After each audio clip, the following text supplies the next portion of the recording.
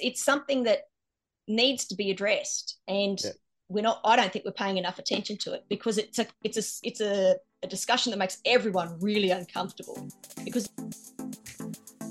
G'day and welcome to the Farms Advice podcast with your host, Jack Creswell. Whether you farm it, service it, or just love it, this podcast is for you. We'll bring you the techniques and technologies you can implement into your day straight from the leaders and innovators themselves. Spread the Farms Advice so that we can reach more farmers right across Australia. Follow us on all of your socials at Farms Advice, and let's get into this episode. Very good. Well, Gillian, welcome to the Farms Advice podcast. In the studio on floating water at the moment, I am. How are you going though? I'm good, thanks, Jack. And I'm in the schoolroom, as you can probably tell from all the posters behind me, and the cat tree, because the cats have to come to school now too. Yeah, it gives me flashbacks of school of the year. And only a few more weeks to go for homeschooling for school of the year kids. Yeah, yeah. We've got a week up in Alice Springs, not next week, but the week after. And Yep. technically, there's another week of school after that. But in the 13 years I've been doing it, we've never attended that week of school. Yeah, I don't think we did. We used to compile it into 4 or 5 weeks, do all the bookwork. Well, now it's sort of managed well. I don't know how the internet plays out in it. It's probably a lot harder to. Yeah, it is really hard to cram it into those couple of weeks, like, and knock off early, because you got lessons. We've got 3 lessons a day pretty much, and you have to be on board, and the way the assessments and everything work out. So it's a lot harder to fudge it like we used to do in the old days. Absolutely. Well, let's talk about farming. And as yourselves out there, you probably don't refer to it as a farm, your property, your station. Tell me a little bit about your family operation you've got going there. What do you have on it? Who's involved and how do you do it? Right, so we've got about 1 million acres in the far north of South Australia, owned and operated by, we're purely family, Yep. owned by the parents-in-law. My husband and I are here full-time as managers, I guess you'd call us. We run about 4.5 to 5,000 head of Charbray breeders, self-replacing beef cattle herd. And yeah, don't have a lot of staff. We usually have to wait for the kids to come home from boarding school to get our mustering done. So yeah, we're living the dream, doing it all ourselves. Relying on some timely mustering for sure. I've heard a fair few. Well, we used to do that as well. Mustering was always put into the school holidays. And Yeah, it's such a challenge because the place is so big and the terrain is really rough. yeah, It's a big ask to get inexperienced people to come here and get on a motorbike and be efficient and effective. It's really not fair to them, and it's just really expensive and frustrating for us as well. So we stick with people who know what they're doing. so you're probably the most remote person that we've had on the podcast. But what you posted on Twitter of late or throughout the course of your Twitter life, X now, about hiring for labour, the difficulties about getting the right sort of resume through that will actually be able to do the job, what you're looking for. How has it been for when you actually did need labour? How do you get around those hurdles, or have you stopped? What do you work out? Ah, well, the because we're such a small, I guess, workforce here, we don't have a big dog camp or anything like that. And we don't work Yeah, with horses. We're purely motorbikes. So that puts a lot of people off. Because for a lot of people going to a remote station, part of the attraction is they get to be with horses. Like we call it the McLeod's daughters factor. yeah. Because people watch McLeod's daughters back in the day and they're like, I'm going to go and jump on my noble steed and chase 10 head of cows around. And people get lonely because we don't have a big stock camp. Like and trying to fit into someone else's family can be a real challenge. So Yeah. you have to sort of look for someone who's either a bit more mature and likes to be by themselves, or you try and employ a couple, but then what do you do with the partner if they're not proficient or interested in working outside? I've never had a governess. Maybe next year, fingers crossed, if we can find the right couple. We've interviewed a few, so I'm mildly hopeful that we might get next year to take the pressure off me a bit. But yeah, finding staff in our particular circumstance is a real challenge. With your advocacy, like what other challenges are you finding being quite remote out there? I saw a tweet the other day or something talking about you saying you're probably one of the most remote people in Australia, but you're also one of the most connected with the network you've sort of built up, especially on Twitter anyway. What challenges have you come across or? The challenge is for me personally is when I go to an event, like go to a conference or something, everyone knows who I am because I believe that part of being an effective advocate is you have to put your name to it. You can't behind a picture of a car or a horse or something. You have to be visible to be taken seriously and to have that authenticity. But a lot of people I interact with don't. And that's they can do that if they wanted because they don't have to have the same opinions and everything as me. But everyone knows who I am. And then people come and talk to me because obviously we've spoken together online, but I have no idea who they are. And I feel really bad. And then like people have different usernames or different handles. And then like they go, oh, I'm such and such. Like I think at conferences, we need to start having people's like social media user handles of their Instagram or their Twitter account would make it a lot more user friendly. But doing the advocacy thing, social media has been amazing for that. I really enjoy building relationships with people and learning new things. And so many people are so generous with their time and their knowledge.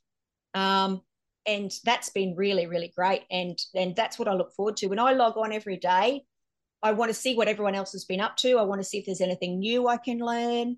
And the fact that people enjoy what I do, that's just sort of an added bonus. Like they enjoy things that I take for granted. And that's always a really good grounding experience that in some senses of the word, I am really lucky to live where I live and do what I do because a lot of people don't get to have those experiences. So I like sharing it with people.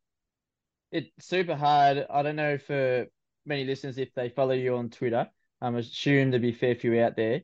But even with your cameras looking at the cattle and you've got the galahs or cockatoos coming in.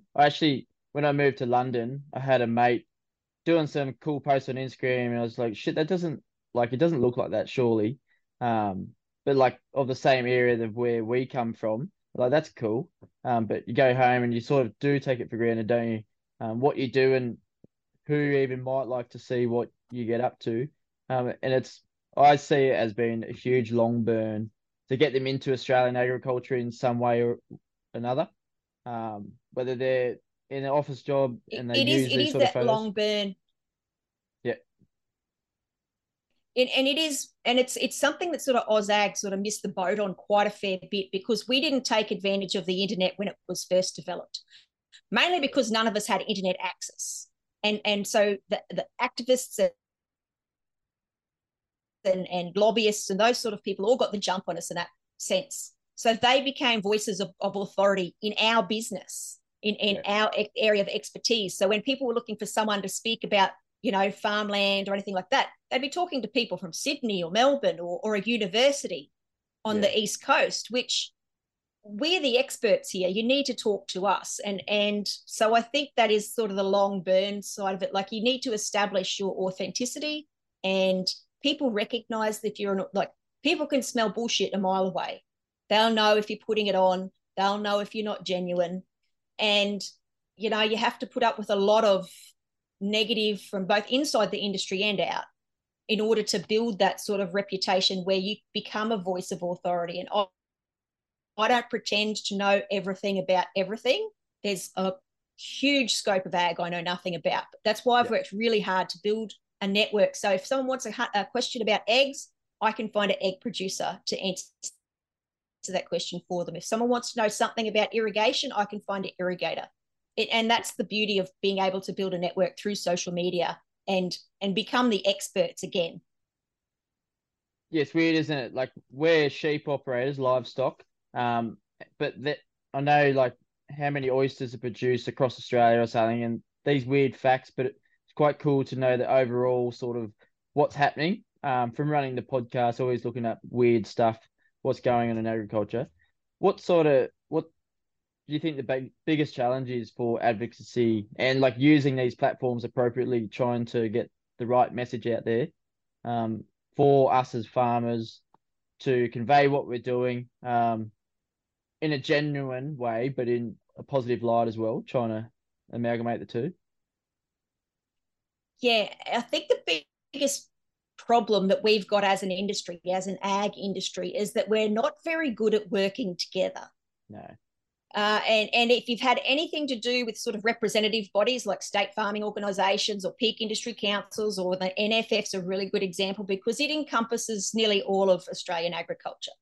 So every different industry has its own issues. So finding certain policy points that everyone is in agreement on is almost impossible. And a lot of it's we're to blame for that, because when I first started on social media, I had a really sort of like, I wouldn't call it a bad attitude, but I had sort of the wrong approach. Yeah. I was like, really, poor farmer me, no one understands, everyone hates me, we don't get the right support, the people in the cities don't appreciate us. But when you start talking to people from urban areas, none of that is true. Cars all day going on boars runs or checking the animals, and we're stuck in our own thoughts. And then when we socialize with people who are the same as us, and they just reinforce those ideas because they feel and think the same things, because they don't talk to people from urban areas, they don't talk to people from different professions. And I think that's, if you're going to be on social media and advocate for your industry, you have to learn about other people as well, because there's no point in trying to tell them something if you're not listening to what they're saying to you. Because, you know, agriculture doesn't always get it right. Look at what we were doing 50 years ago. Some of those practices were terrible. And we can't ignore that and hide from that. But we're learning all the time, and we're fixing our mistakes, and we're improving every day. And one thing that a lot of people don't understand is we're spending our own money on it. You know, like we pay levies and we get, you know, all those sorts of things. And we are investing in our own industry. So I think if you're a person in agriculture, give the other industries, ag industries, a bit of a break. You might not agree, and irrigators on the Murray versus at the top end versus the bottom end is probably a really good example of this, because they got very different values and very different opinions about how the Murray should be managed. But having those sort of stoushes in public sort of not degrades us all, but it confuses the issue, because the real issue is we want policymakers to listen to farmers as a whole, not we want policymakers to listen to me. Yeah, I think that's pretty true as well. Like in the realms of like it goes really dry, raising money, I see it as an agricultural sort of cycle. One farmer in WA donates the hay to the New South Wales farmer that's really dry, and then when WA is dry, we donate it back, and it's only us. There's no ever new sort of money coming into it, and it's now that person's lacking hay in the east and WA's got it, but they're utilizing it well enough. But just making sure that we're getting sort of outside support and how that sort of works. The message of like agriculture, I find it can't get out as well because it's only agriculture farmers relating to it, commenting, retweeting it. So we like that content. So obviously it's going to be served to us on the platforms more than it is for those in the city. Do you think that we should be trying to direct these posts towards people in the city, the consumers, the larger majority of the consumers anyway? Or should we be focusing on what we do best to portray the best sort of image? Well, it's sort of like a marketing question, really. Like you have to identify your target market. Like some people want to talk to fellow producers, and that's great. Some people want to engage with urban audiences and educate them, and that's great too. And, you know, as the next generation, probably because you're a bit younger than me, Jack, so your generation and those younger than you move into it, and they've grown up with social media and marketing and those sorts of things, and they study this sort of stuff at uni, ag as a whole will get better at doing those sorts of things. Yeah. Because, you know, I'm on a couple of industry boards with some older people, and trying to have discussions around PR and marketing and those sorts of things can be quite challenging, because they don't really understand what it does and why it's important, and then won't invest in it. And you sort of can see that, you know, at your RDC level and those sorts of things as well.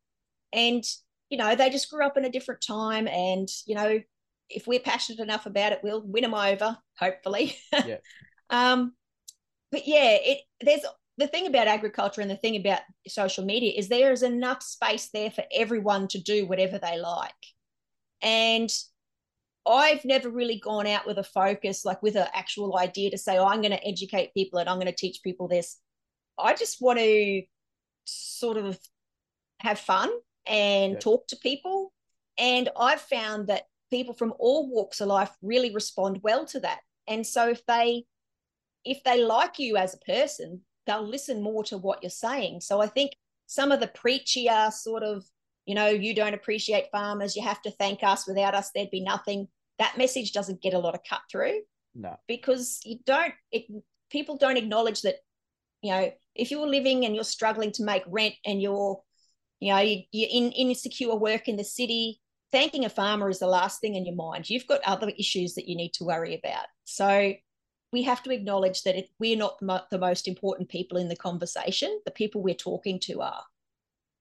So you recently went down to the NFF AGM, correct?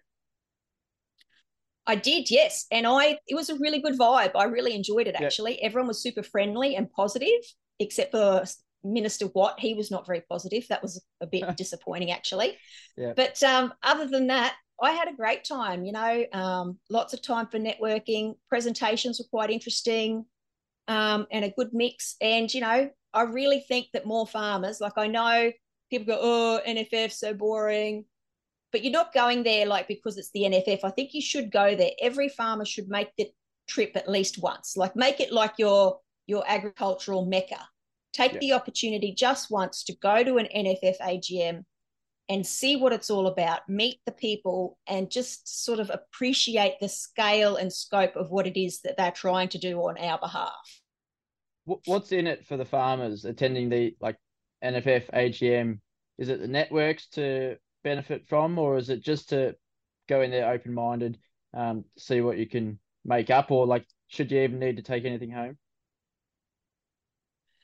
I think there's a couple of things farmers could probably take away from it. The networking's one thing, because you get to, in that room, in that conference hall, there's everyone from government, from the top of representative industry to fellow producers to, ag, bigwigs in ag businesses and all that sort of stuff. And it's a really friendly, relaxed place. You can march up to the CEO of Elders if you like and have a yarn to him. Like, no one's pretentious. It's that sort of place. But I think farmers would get an appreciation of the role more of the NFF. Like, their job is to look right forwards into the future to see what's going to affect us in 10, 15, 20 years' time. If you're worried about things that are happening right now, then NFF probably hasn't done their job properly 20 odd years ago. Yep. That's how agricultural advocacy works. If you've got an immediate issue, you take to your peak industry council or your state farming organisation. I believe, I could be wrong, but NFF's job is to make policy positions that are kind of carry us through into the future.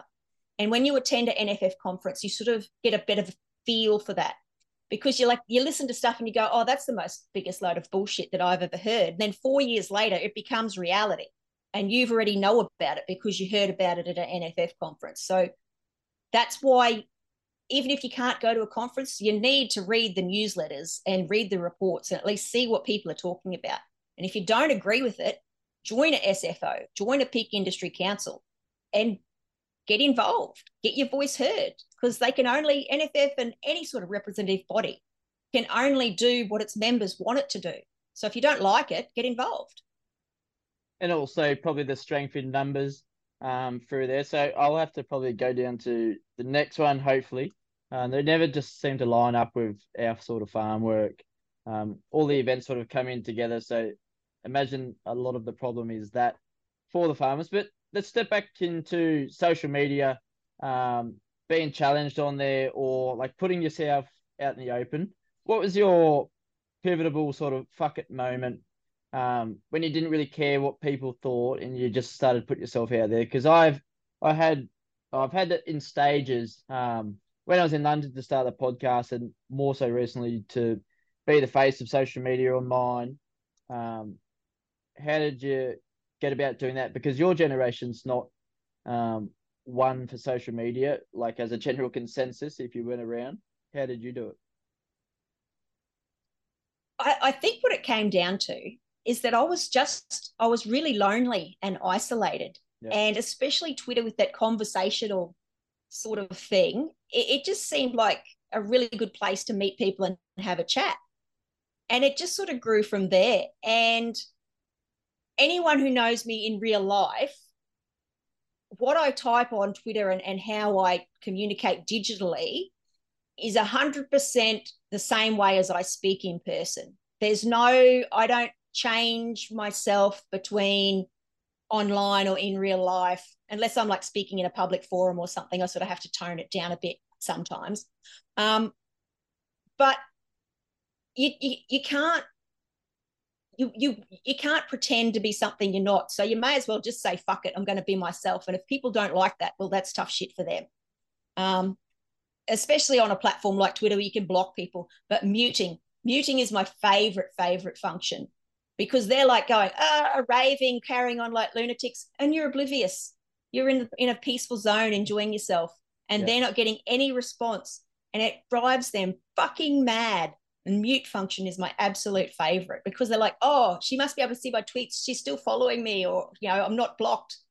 I don't care. Do what you like. Free country. Have you come across activists online? Because I'm sort of surprised, bloody touch wood everywhere, that I haven't too much with my posts. I get the odd one every now and then, but no sort of targeting. What about yourself? There's a couple of really well-known activists who are really anti-LiveX. Yeah. But both sides have sort of learnt their lesson from the really bad days, I guess I'd call it, of the cattle snap ban back in, what was it, 2011, when things got really unpleasant and heated. And farmers have learnt this as well. You can't you can't lower yourself to their level and start calling names, because you know how easy it is to take a screenshot and post something out of context, and all of a sudden you look like a raving lunatic. I do know that some activists follow me, and that's another thing about social media. Not everyone who follows you is your friend. Yep. A lot of people follow you for nefarious reasons, and you have to be aware of that. And that's another sort of fuck it moment. If people have that little time, that little to do with themselves, that they're going to make a nuisance of themselves and take secret screenshots, well, there's obviously something wrong with them, so you can't change them. But since COVID, there's been a real change in the activist sort of landscape, especially animal activism, because for the first time in a generation, things got really hard for people, and they understood what hardship was.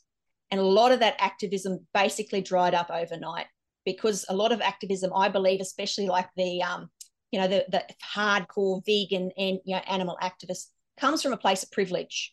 They're well fed, they've got money, they don't have to worry about anything else. They don't have to worry about making a living. And so they pick a cause, a crusade, because they want to feel fulfilled, and everyone loves animals. So that's the path they go down. Yep.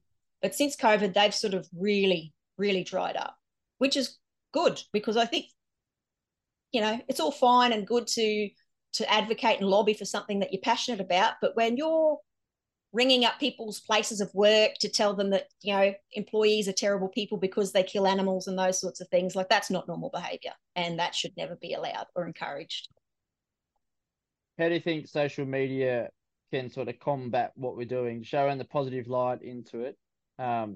It's always not the easiest to show what we find difficult on farm online, because we don't enjoy every aspect of what it is, but some things need to be carried out for the welfare of the animals. How do you see that playing a role in like full transparency of what we sort of do? I sort of feel like we are pretty well there to the transparent levels, and still getting attacked on that sort of things, and bringing people along on the journey throughout the different sectors as well. I think a lot of it is that the people who attack, they're in a very, very minority, but they're very vocal. And again, they're coming from a place of privilege. They've got nothing else to do with their time. The problem with it doing it on social media is it gets elevated and circulated and everything else. So it feels like it's much bigger than it is. I think we're pretty much at full transparency. If you're especially a livestock producer, if you're a livestock producer in this day and age and you'd be ashamed to do any of your practices in front of people, then you probably need to look at what you're doing, because animals are animals. They're going to do things. They're going to get into places that you can't always get them out of, or they're going to hurt themselves and they're going to need to be euthanized, et cetera, et cetera. Some of the things that you have to do, like pulling calves and that sort of thing, it's not pleasant. The beauty of being able to do it like in front of someone, you can say, this is the reason why we have to do that. This is what we're going to do. This is how we're going to minimize. You can explain it one-on-one. Some of those things, again, don't really have a place on social media because it's so easy to take them out of context and it's so easy to manipulate an image and those sorts of things. But yeah, if you're just doing your normal farming stuff, none of us do anything that you should be ashamed of or be afraid to admit to, because everything we do has a purpose. We're not out here being cruel to animals or destroying the environment for no reason. And what people don't understand is that this is our business. We're here to make money. We're not going to go and do things that cost us money just for shits and giggles. We're just, it's crazy. So yeah, I don't think that's sort of that big of an issue anymore. When people say, oh, we demand full transparency, they think it's a gotcha moment. They think that's, you know, that we're all still doing something really terrible. But it's like, yeah, come on, come out to my farm. We can drive around and look at the cows just laying under a tree eating grass. I don't care. Like, yeah.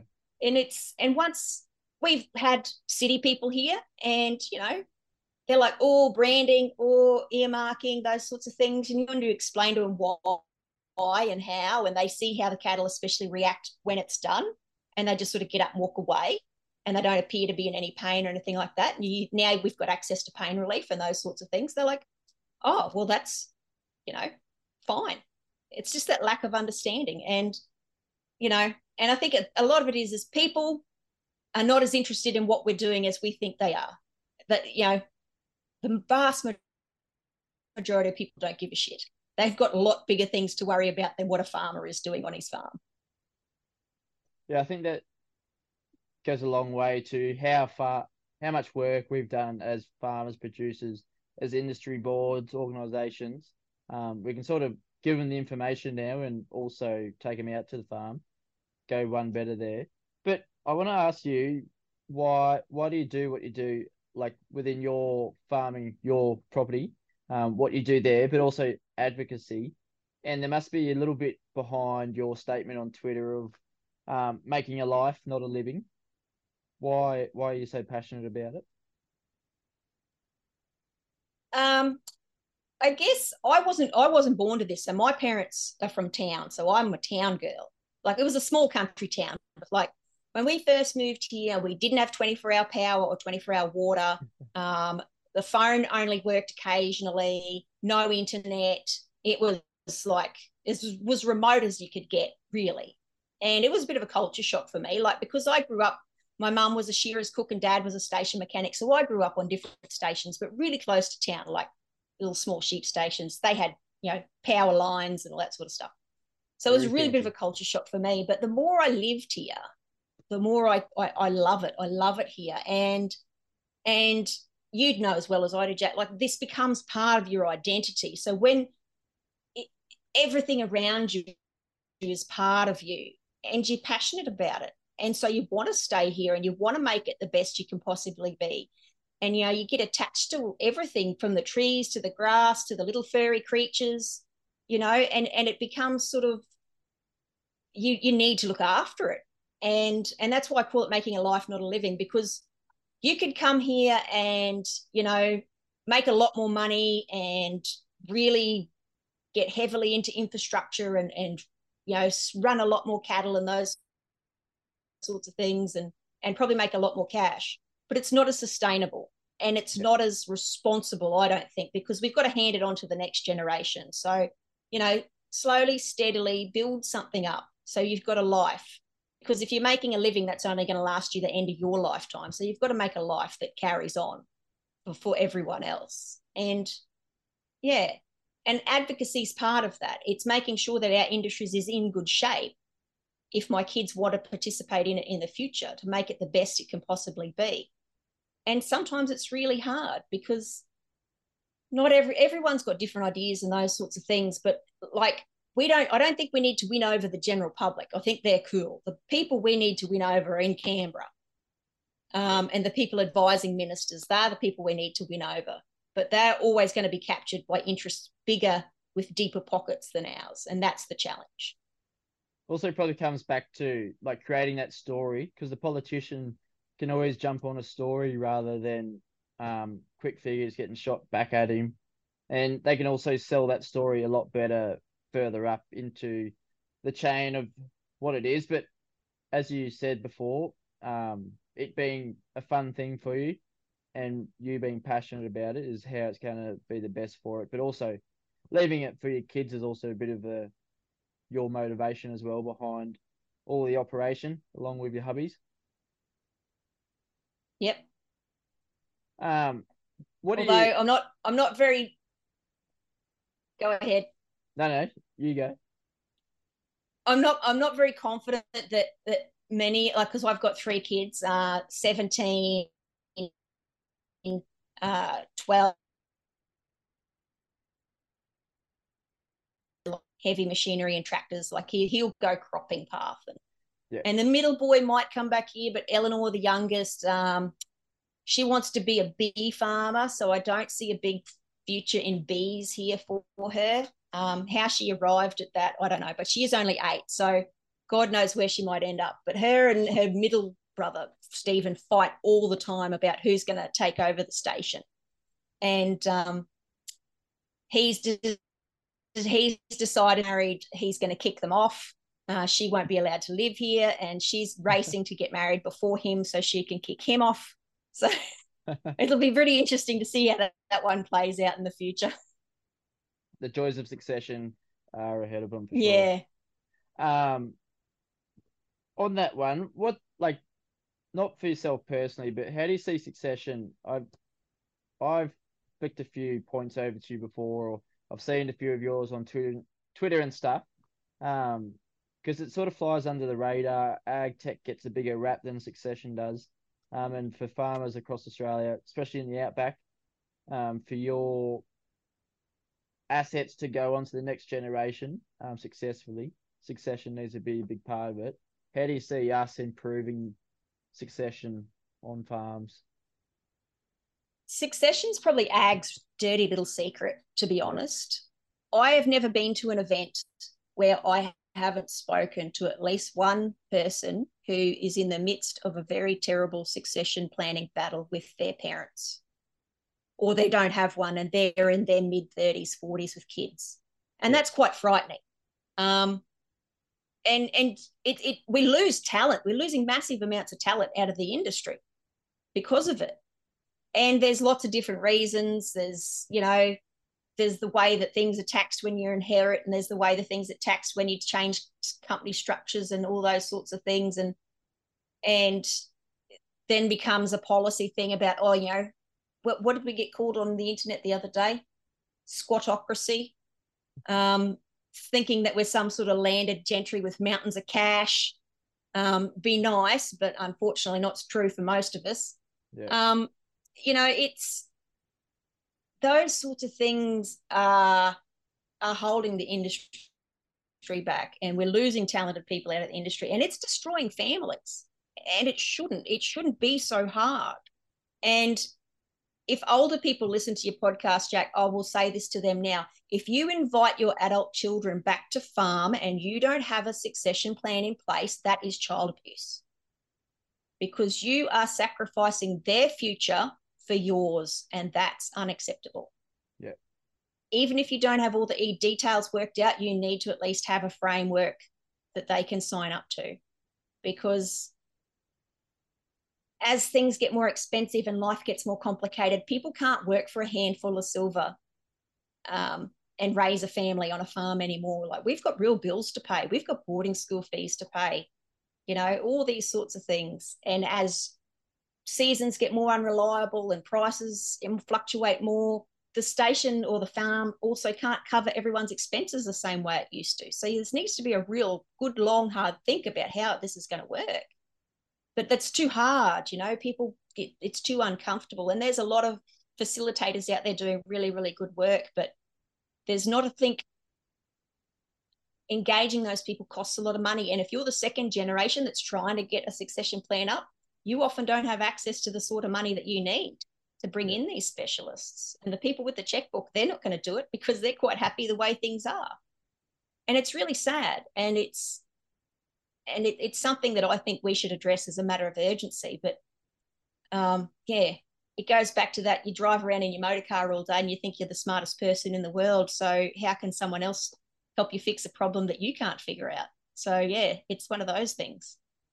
It's bloody dynamic, especially like it'd be super simple if all farms were the same, but no one's the same. Like their family dynamics change from neighbour to neighbour and however, but hopefully, well, the next 10 years will be the biggest transfer of assets that we've ever seen in agriculture anyway. So it won't be interesting to see how it pans out, but there's a few expectations there and a lot of assumptions getting thrown about. I think farmers, young and old, assume too much. They don't talk. Me as well included, but hopefully trying to take those sort of things out in what that is. So hopefully putting pen to paper or actually putting expectations out for everyone in the family is pretty important. It is. And if you want to maintain a family unit, and if you want to still talk, because like the number of older people that I know that don't talk to their brothers and sisters anymore, like, what is the value of this if it's going to cost you your family? Or, if not saying that family, that all of them are great, because some families are not great and you'd be happy to see the back of them. But yeah, it's something that needs to be addressed. And I don't think we're paying enough attention to it, because it's a discussion that makes everyone really uncomfortable, because the older generation's like, I've worked hard for this, I invested my blood, sweat and tears, and that's how my father treated me, which is great, but we don't live like that anymore. Like, we also now have high-speed internet and phones that don't connect to the wall anymore. Like, times change, so you need to change, and change is uncomfortable and it's hard. Bloody oath. For this conversation, what's something that you think that we missed? What's something that's big on your radar at the moment within your own operation, as a family or in general? In our own operation, I think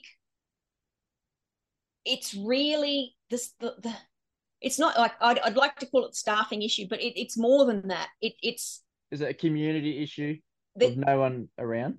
Yeah, well, like, we don't really have what you would call a community, I guess, like, because we've got a small town 75 k's away, but people don't live there. It's just sort of like a roadhouse. Everyone there's already got a job. You can't go there and find someone who's just left school, because there's no school there. It's more than that. It's just a lack of, I don't know whether it's a lack of interest in the industry, and NFF through the AgriFutures programs trying really hard to do that. But I think there's also a lack of appreciation for the role that farmers play. When you get someone who's a complete novice, never been outside of town, you have to teach them everything, like from the very basics of driving a motor car, like a manual motor car. Yeah. Most of them don't even drive automatic. You have to teach them how to drive a motor car. You have to teach them all those what we think are basic life skills. And at the same time, we have to pay people a good wage while we're teaching them all these things. It puts a lot of people off employing people, because it's not worth the hassle and it's not worth the drama. And there's only two of us in this operation, and it takes one person completely out of the operation while you're training someone, because they need supervision constantly, because otherwise they're in danger, and you can't put someone in danger. Yeah. So it's, how do we fix that? How do we address that? And, it's something that's baffled me for quite some time, because you also don't want your employee to be disadvantaged. You don't want them to, because it's time to change. You can't expect people to work for nothing. They have to earn a wage and pay their bills. So how do we how do we fix that situation? I think there's possibly an answer out there. But yeah, because once you start talking about training people and those sorts of things, then people like unions and stuff get involved, which always make me a little bit cautious because, you know, ag is a sort of a very unique sort of a workplace because farms are different from, you know, operations vary greatly from one to another. So how do you make sure that everyone's safe and looked after in every operation? And you can't take a standard that you put on a shop employee and then apply that to agriculture because it's a very different lifestyle and a very different type of industry. So how do we make sure that everyone's looked after and everyone's needs are met? And again, I think it's one of those things that's just been put in the too hard basket that we can't really fix or talk about because there's no will there to do it because it involves opening us and our operations up to scrutiny, and a lot of people don't want that. So that's probably one of the things that concerns me about the industry moving forwards. Absolutely. Like we had a young bloke for about a month or something, and he was tossing and turning what sort of trade he wanted or if he wanted to be in agriculture. He ideally wanted to be on a farm in agriculture as a farmhand sort of role to build himself up. We were happy to have him, but then he also wanted a piece of paper and there was no ag training around us. Like we had certs. I did cert 3, 4 in my gap year and he could build up into diploma and then go into university as a, as an L, like over 25, I think it is to get acceptance into the uni programs if you want. But because this isn't available in his region, he's left our place and he's going to be an electrician locally here in and around Dubbo because that's a bit of a safety net for him. But there's no safety net for any new entrants trying to get in. They love farming, they love the lifestyle, they love the livestock, the cropping, whatever sort of sector you're in. That's probably a huge avenue where we're losing some good talent as well. Well, we lose a lot of people, especially to the mining industry, because it's good money. It's a terrible lifestyle, but it is good money. And that sort of lack of a framework, I guess, that you can fit young people into, and employees and employers need support through that. It's like apprentices get it.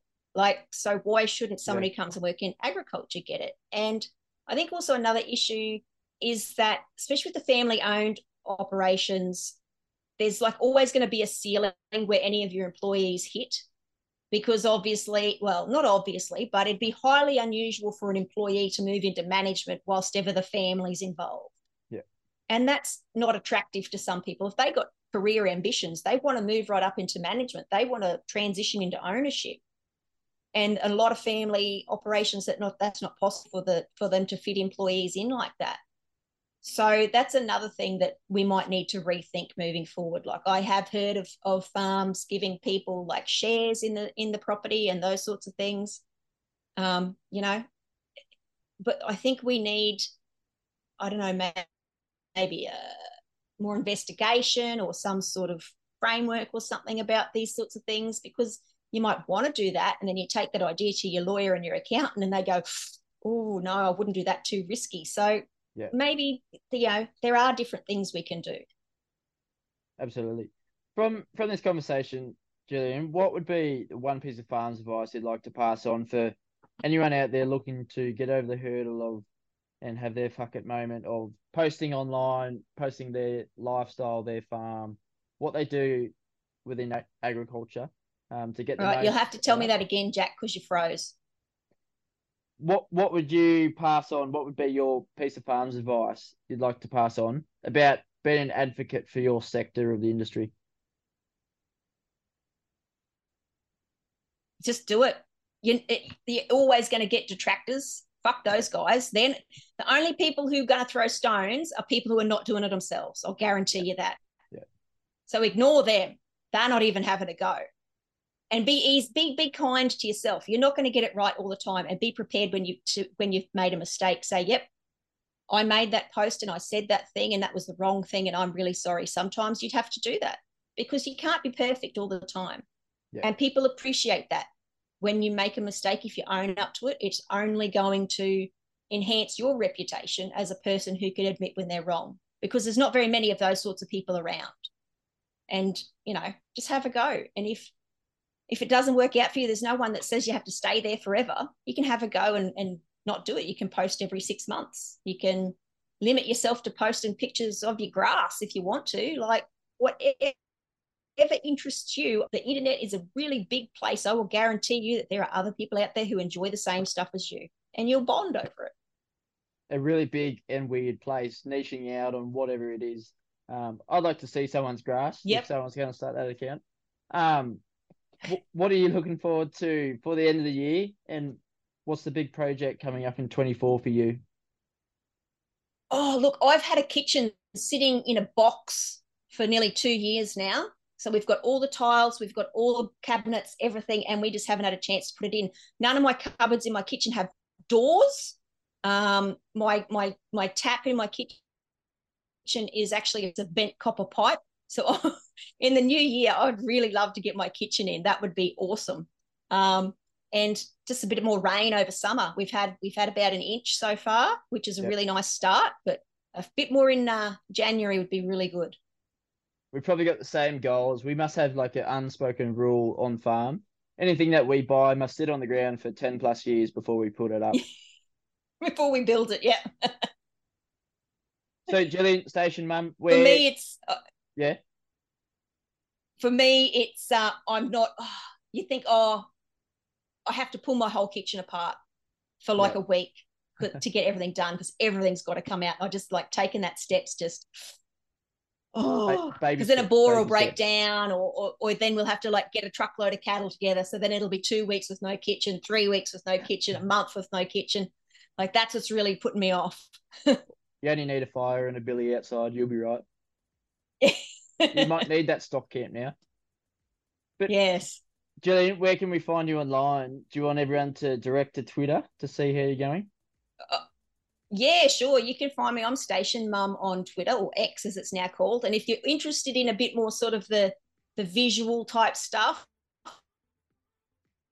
and a little less politics, we're Station Life 101 over on Instagram.